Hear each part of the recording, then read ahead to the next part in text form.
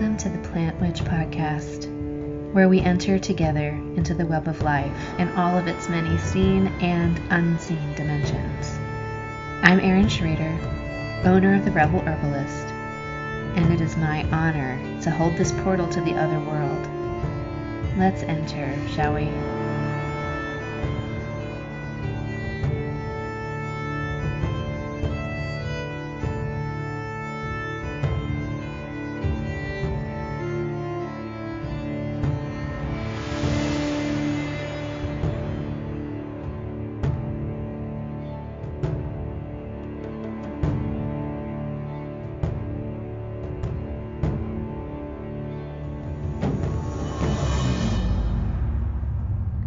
Our son has been sick for the past week.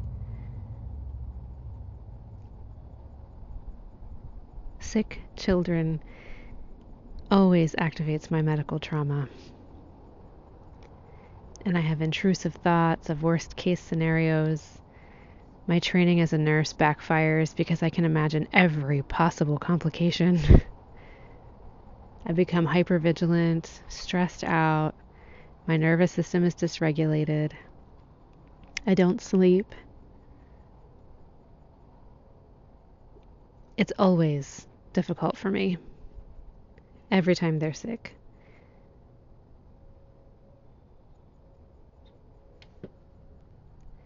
And the middle of the night is always the hardest.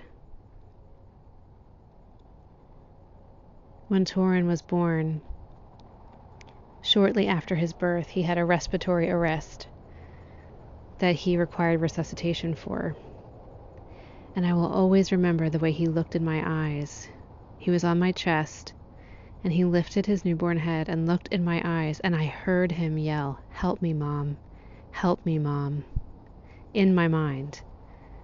And I started to notice he had retractions between his ribs, and he was grunting with his breaths. And I brought it to the attention of the midwife. And sure enough, he became very, very sick. And so every time he's sick now, it is a respiratory illness. And this time, again, he woke up early in the morning saying, "I can't breathe. Help me, Mom. I can't breathe." And of course, I'm right back in that moment with his little newborn self on my chest. One of the nights this week, I don't know which one because they're a blur, when he was lying with me in bed, burning up with fever, making little gurgle noises when he was breathing. And I was deep in my trauma.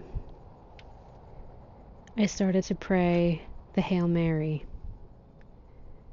because I know that the women of my family have said that prayer over their rosaries, over sick babies for hundreds of years.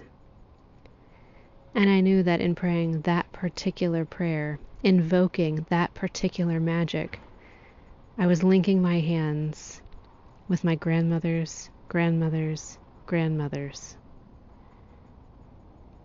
And they are who I wanted with me in the middle of the night. And as I fervently said, "Hail Mary, full of grace, the Lord is with thee. Blessed art thou among women, and blessed is the fruit of thy womb. Holy Mary, Mother of God, pray for us now and in the hour of our death." Over and over and over. I started to feel not only my grandmother's grandmothers, but I started to feel the mothers at sick bedsides all over the world in that very moment. Not only was I linked through the mantle of the mother's robe wrapped around me and my child to my ancestors, but I was linked to every other mother praying spoken or unspoken prayers at the bedside of her children. Then I found myself linked to all the women at the bedside of their own mothers, their grandmothers, their sisters, their spouses, their partners,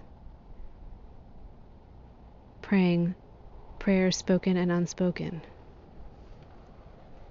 I felt myself a chain in this incredible web of connection of women who stay in the suffering, who don't turn away, who endure the pain and fear of love. I know that men do this too, and that gender has nothing to do with it. But being that I am a woman and a mother, that is who I felt connected to, women and mothers who stay. No one wants the pain of love, the loss, the grief, the terror of loss. No one wants to count breaths of sick children or watch the rise and fall of last breaths of their loved ones. No one wants to be the eyes that the suffering look into, pleading for help. But that is the price of love. A love that stays. A love that endures discomfort and doesn't run.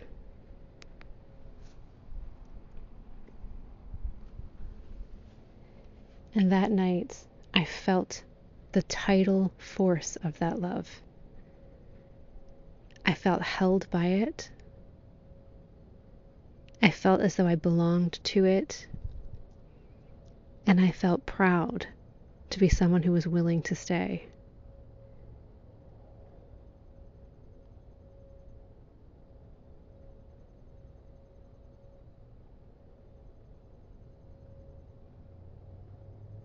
I am very relieved to report to you today that our son is much improved and pretty much back to his normal self.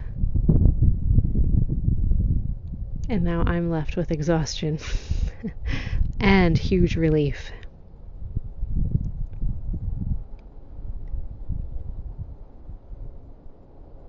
If you are imagining people in your own life who you've stayed for,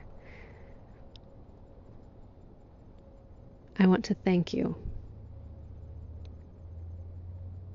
Thank you for being someone who stays, who doesn't run from pain and loss and grief, who is a steadfast presence,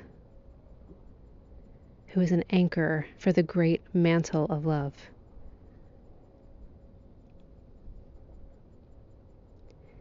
If you are imagining situations where you ran and wished you would have stayed, I forgive you from the place of a mother's love. Staying is brutally hard. The pain is almost unbearable, and sometimes we have to run to save our own lives. If you were someone who wanted to stay but was pushed away, I'm sorry. My heart aches for you and for the love trapped inside you that you wish you could have given. May it find a worthy outlet. If you are someone who needed someone to stay and they didn't, I'm sorry.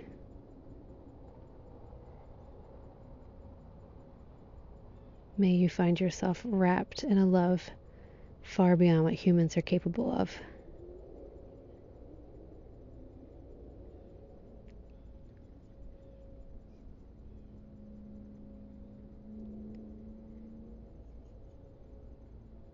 In this season of the ancestors, in their veneration, in the telling of their stories, we are awash in those feelings of grief-tinged love. Love that is born of pain, love that bears pain. And just as I experienced at the sickbed of Torin this week, our well-loved ancestors are waiting all around us to hold us in our pain and in our grief and to lend us their strength. They are not far away. Just a breath and a whisper, and maybe a prayer. While our son was sick, I did lots of magic broths, magic potions, incantations, calling on the main powers of his astrological charts, calling on his future self and highest self for his healing. I was steeped in magical practice. And we went to the doctor. And we got an antibiotic. And I was supremely grateful for that. I thought a lot this week about the alienation of so many people from the healthcare system in the past few years. This is a wave that's been growing in intensity and strength for the past 10 or 15 years that I'm aware of, where people are feeling less and less supported by our healthcare system. They are trusting it less, using it less.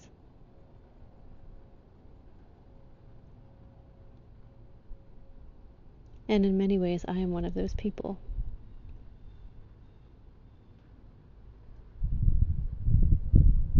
And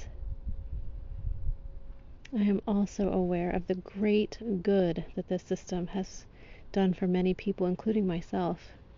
It saved Torin's life at birth, and it saved his life again this week with medicine. The Western healthcare system of the United States and most developed nations, technologically developed,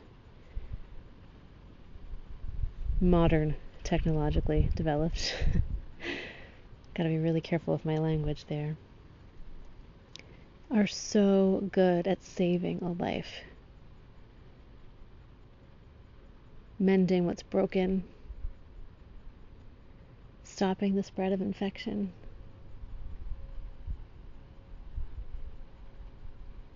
But we do this without much wisdom and at great cost.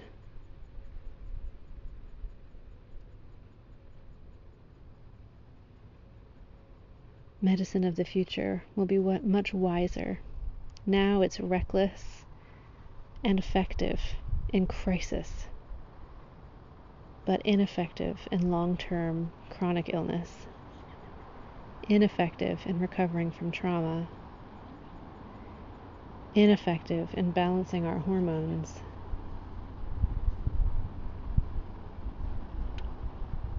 We have much wisdom to strive for in modern medicine, and we have gifts to celebrate.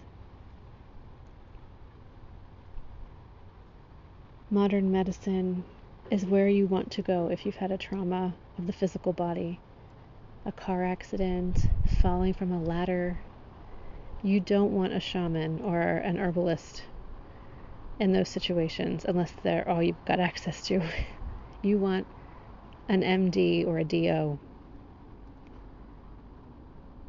But if your life force is waning and your body is hurting and your mind is foggy and you're not sure why, you might want a shaman or an herbalist. And by shaman, I mean a spirit worker. I know the word shaman is charged right now, and for good reasons. We have to be mindful of our language. But whether you're at the doorstep of the hospital or at the office of the herbalist, you can always link yourself to the power of the ancestors, to the gifts of the planetary bodies. of Jupiter, of Saturn to strengthen the bones, of Mars to invigorate the blood, of Uranus to clear the nervous system, and Mercury. We always have access to these archetypal powers in our healing, no matter what path we choose to take.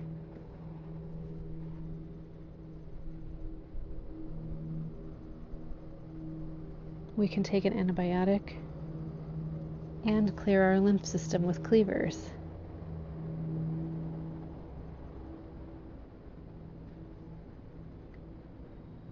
There is a great marriage and union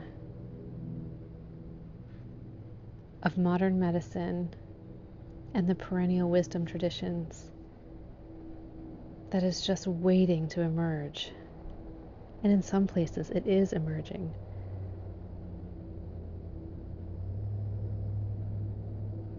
This is true holism, when our healing is supported by all the best that all traditions have to offer. When we can employ medical astrology, herbalism, acupuncture, chiropractic care, massage, craniosacral therapy, orthopedics, neurology, immunology, endocrinology, sound medicine. When we live in a world when the best of all modalities are available to us, we will know wellness that we have not known before. And it will be an era of peace. When we are well, our bodies are not in pain. Our minds are not trapped in the past and trauma. Then our actions are balanced and moving toward what we truly desire, rather than being hijacked by our suffering. So many of our actions in the world are outward manifestations of inner pain.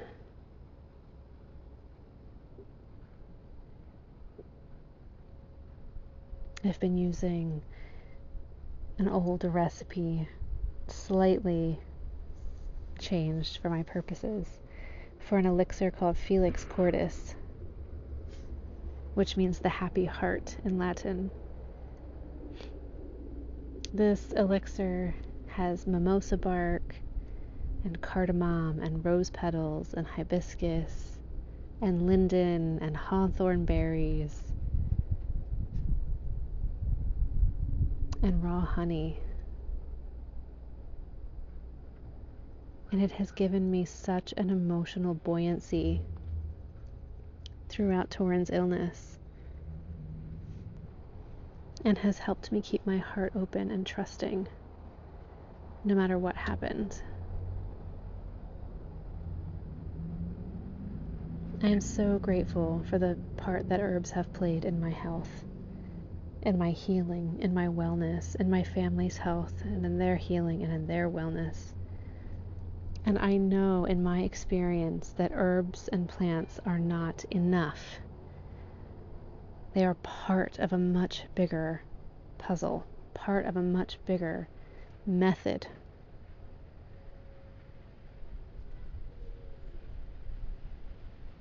I've become really concerned about fundamentalism all throughout our communities. There are fundamentalist herbalists who would never go to a traditional doctor for any reason, traditional meaning Western medicine doctor. I think that is dangerous, especially when children are involved. There are fundamentalist science-based believers who would never see an herbalist or would never want to hear anything about astrology or anything that's not Western medicine oriented. I think that is dangerous. I'm hearing about fundamentalists regarding sexual orientation, that polyamory is the only way to go, or monogamy is the only way to go.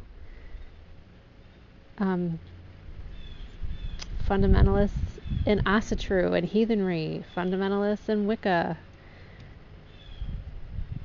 We've known of fundamentalists in Christianity for a long time, but anytime our beliefs make us feel so right that we demonize anyone who doesn't believe just like us, and we fear them, and we feel the need to regulate them, squash them, get rid of them somehow, we have stepped over the threshold into zealotry, and that is always wrong. There are absolutes in this world. There aren't many, but there are some. And being totally convinced of our rightness and standing on our rightness and telling everyone else about their wrongness is not the way to go. It's not the path you want to walk.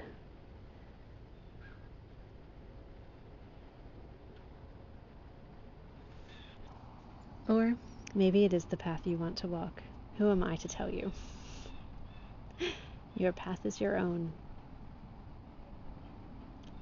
But I see a lot of danger there. And I find a lot of solace in staying put, staying with the suffering, staying in the discomfort of not knowing exactly what to do, but doing our best. Staying in the openness of not understanding every path, but being forgiving and accepting and acknowledging that we each have our own role to play in this great unfolding, and that when we share our best with each other, it's better for everyone. So I am grateful for elderberries, and I am grateful for grapeseed extract, and I'm grateful for bone broth and probiotics and vitamin D, and I'm grateful for amoxicillin and dexamethasone.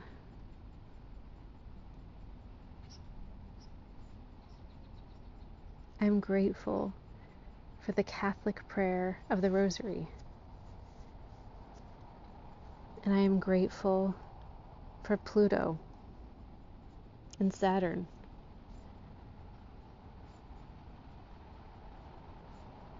I'm grateful for the nurse practitioner,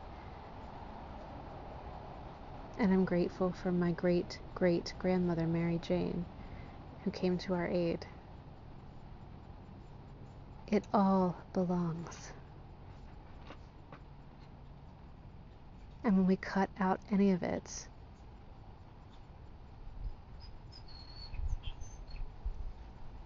we put a tear in all of it, because it is all the fabric of oneness.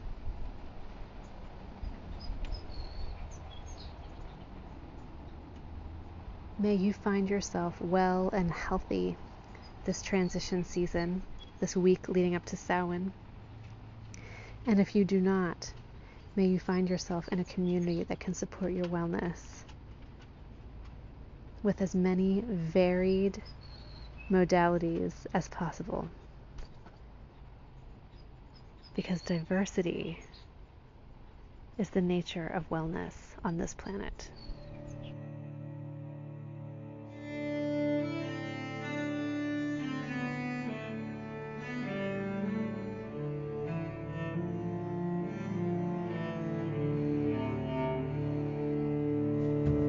Thank you for joining me for the Plant Witch Podcast.